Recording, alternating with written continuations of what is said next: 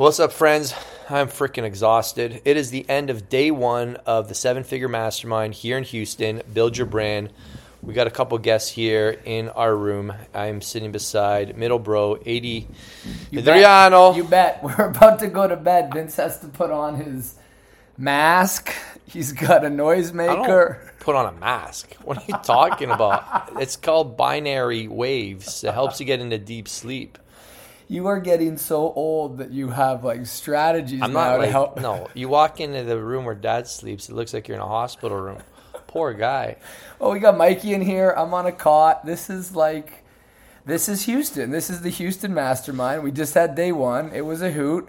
We wanted to share some of the highlights of day one. Yeah, I'm exhausted, so you guys are going to have to wait. We'll put up some of the talks onto my podcast, maybe YouTube. Maybe we'll sell the whole event. We'll see. But I wanted to ask Adrian a couple questions, and we want this to be a super valuable episode for you around what you missed out on and what you could look forward to if you come to a live event and some of the takeaways.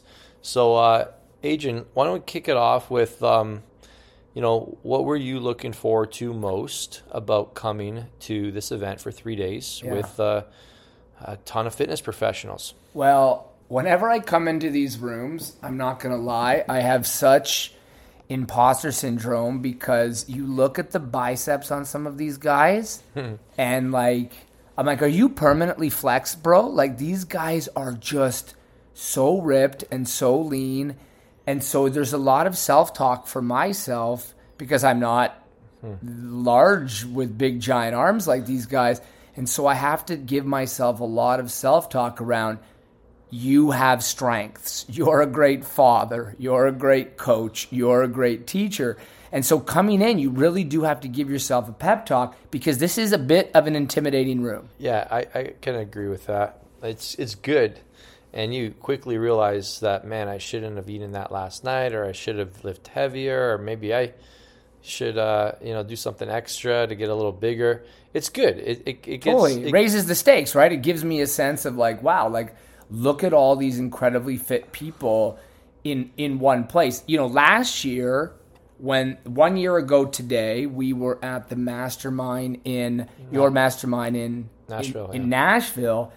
And it's amazing reflecting on a year ago. I've told this story before, but I remember when Frank spoke the first time, and Frank said something like, all your Instagram has to be reels. And I remember turning to my wife. This is my first time in the online coaching space. And I said, see, we're going to be good.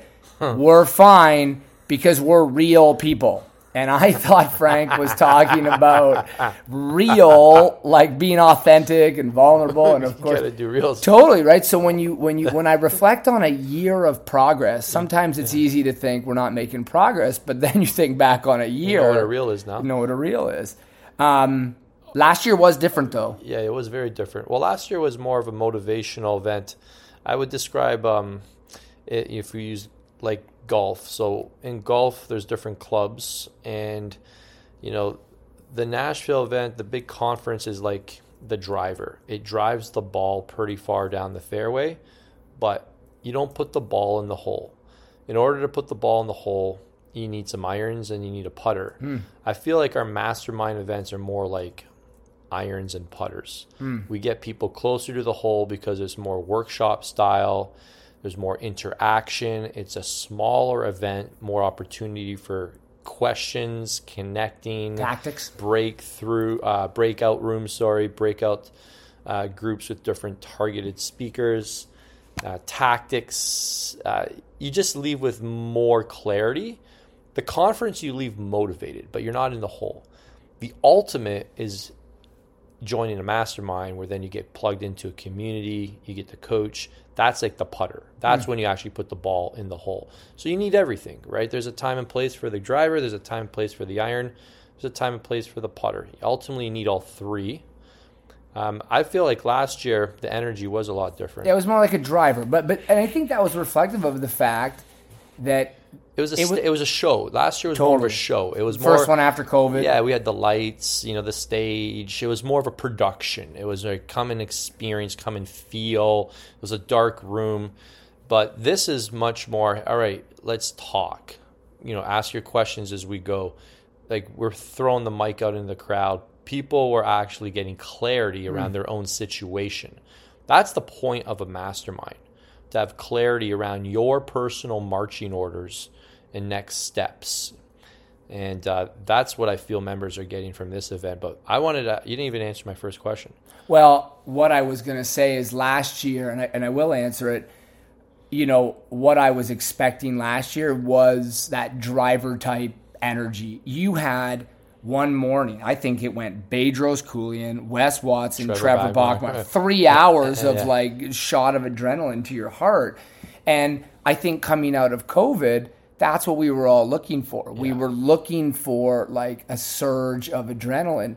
Now the dust is settled, right? The dust is settled a bit. People are back to normal, so to speak. And fitness coaching is way harder now. A lot of people's revenue has dropped. Not everybody, but you'll hear the common theme. I'm struggling this year. Not everybody, but you'll hear a lot of people more than not. And I'm like, yeah, because you're not in as high demand right now. Last year or two, whatever, people were still looking for people like you. Now people have their personal trainers again. You actually have to be good at marketing now. You have to be good at copywriting. You have to be different. You can't be the same anymore.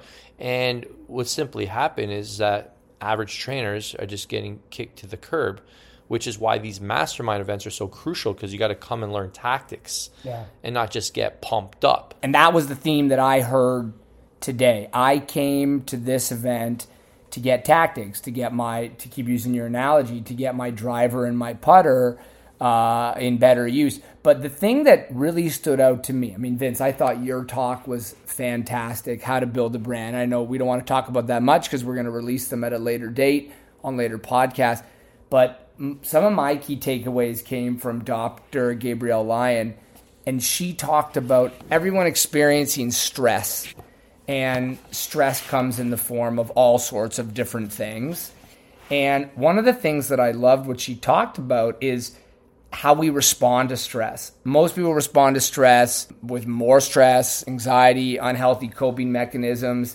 And what she talked about was developing a courage resilience. I really like this language, that when we are engaging with stress, we can develop resilience that is more courageous than just giving up or finding unhealthy coping mechanisms. And she called this a neutral mind. And I really like this idea of a neutral mind. She says that being neutral makes you a weapon. And I really did like that. Neutral makes you a weapon. Someone in the audience then said, don't you have to bring it? Don't you have to get people's attention? And she said, sure, on occasion you have to. And when you're ready to kill it.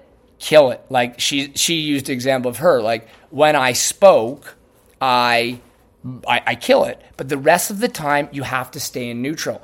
And I don't know if you're finding this with some of your entrepreneurs, Vince, is that people are existing in a state of like anxiety all the time, or hype all the time. Like they always want the Nashville type energy, like always.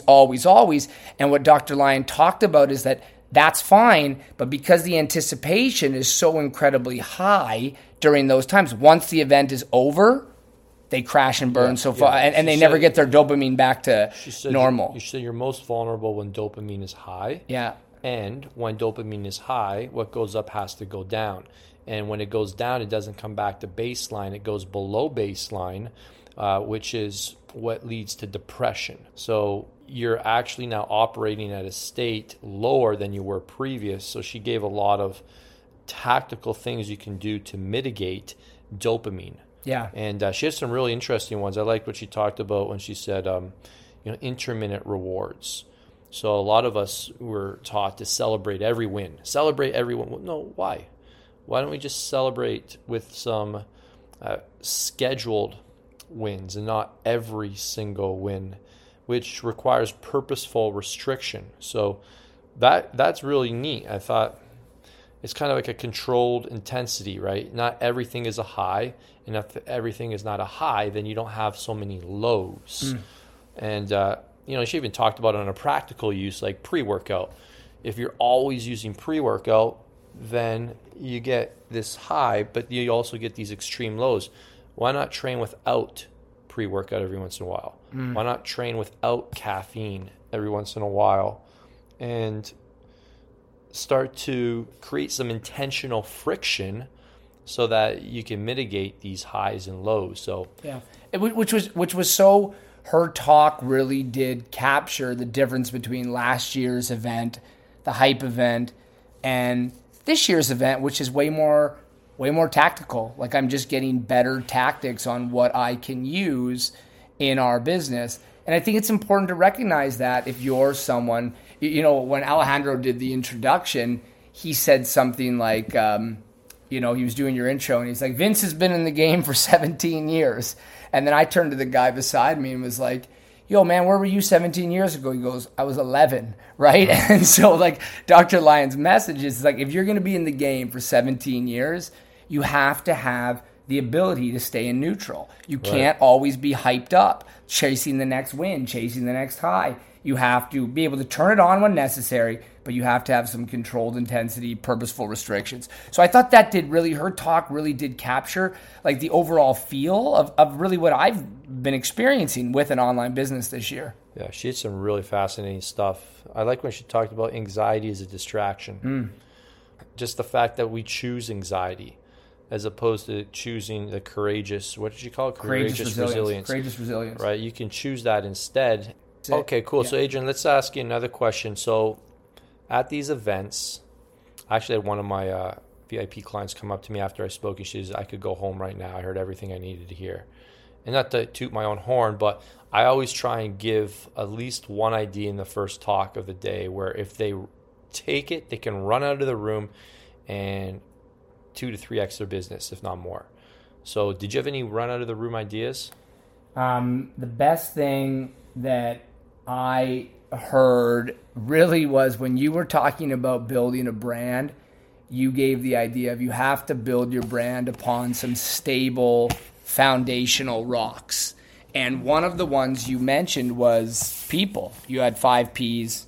How do you build a brand? Upon your pain, upon your purpose, upon your passion. And then you said upon people. And in that moment I said, I got to connect. And one of your coaches, Kevin Torres, he's been on the podcast. He's such a great guy. I said, I got to connect with him right now. So I've been picking his brain all day. He's like a marketing Instagram master. And so my run out of the room idea was figure out who in the room, who you can connect with, collaborate with, learn from, bond from, and go buy them lunch. And that's exactly what I did. We had lunch together and I got a great tactical plan. That's freaking awesome. Yeah, That's really smart. I did that all the time at events. You don't need to know and meet everybody at an event. You connect with 2 or 3 people, you get lunch with them, pay for their lunch, ask them some questions. And people at these events are open books. Like, you don't come to these events if you're not the type of person that wants to learn and then share, because they've been in the same position. So that's a great idea, man. And he's giving you probably like gold. We were eating dinner at the dinner tonight. And they don't give you the high level stuff. He gives you like tactical. Do this specifically. No, dude. We opened a Google Doc while we were at dinner, and he's like, "Okay, do a 4x7 chart. Do Monday, Tuesday, Wednesday, Thursday, Friday, Saturday, Sunday, and we're gonna map out your Instagram strategy for the next 2 weeks." While we were eating dinner. Yeah, and this is the stuff you take from these events, you run with. And this is the value of connecting with people, right? Yeah. So, okay, that's good. So what else? What was something you heard that you didn't expect? Coolest thing that Bedros said in his talk was he was talking about Ed Milet or something, and he said Ed Milet is a person just like you. He goes, you have to stop putting these people up on a pedestal. You have to look at someone like him, Bedros, who's like a celebrity, or Ed Milet, as just like you. They are just people like you. Their hearts beat the same way. They have the same parenting strategies or the same parenting challenges as you have, the same marriage challenges as you have. They fill up their car with gas just like you do. And that was like an insight for me, like a light bulb moment of like, oh yeah, okay, he's got probably more money than me, but not even a but. He's a person just like me. He is a person just like me. I didn't expect to make that sort of connection between myself and someone who's famous, I suppose. Yeah. I think the way he put it is that they're all, excuse my language, they're all fucked up people who are just committed to doing better and setting higher standards. But we all have our issues. I think he said you talked about Andrew Tate. He calls himself the top G, and other people call him the top G too. You shouldn't call anybody the top G, right? You're the top G, right? You have to see yourself as the top G. Right, you have to look yourself in the mirror and say, yeah, I'm proud of this guy. Because, why are you putting these guys up on pedestals? You don't even know what's really going on in their lives, to be honest. But yeah, it's admiring the man you see in the mirror. And I think that's something we all got to hear. Even Dad said it before we left. He texted, he says, don't be intimidated by any of these guys. Yeah. I see guys in the gym like, oh man, I can't believe I'm going to see so-and-so. Oh man, I'm so intimidated by him. Like, why? Why are you staking your value around like how much money you make or how much success you have? Like how big their biceps are. Yeah, that's not what makes you worthy. That's not what makes you important. You know what, Vince? Before I left, I was telling all this to Amy, and she sent me a text. I won't share the whole thing, but she said, "You make everybody else jealous. You just don't know it yet." And I'm still working through exactly what that means. But I think when you come to these places, you have to recognize everyone is experiencing the same as you. Everyone has a little bit of imposter syndrome, and everybody is willing to give incredible value. So I'm looking forward to tomorrow morning. You are on bright and early. We are going to air this episode in about 9 hours, and I'm pumped for the next 2 days. Yeah, I love it. That's fantastic. All right, guys, that's it. Short and sweet. Hope to have you here next time, live in person. We should be doing another big one in Nashville sometime in September, but you'll hear all about that on my social media. And we'll give you maybe another update or two before the end of this weekend. Ciao.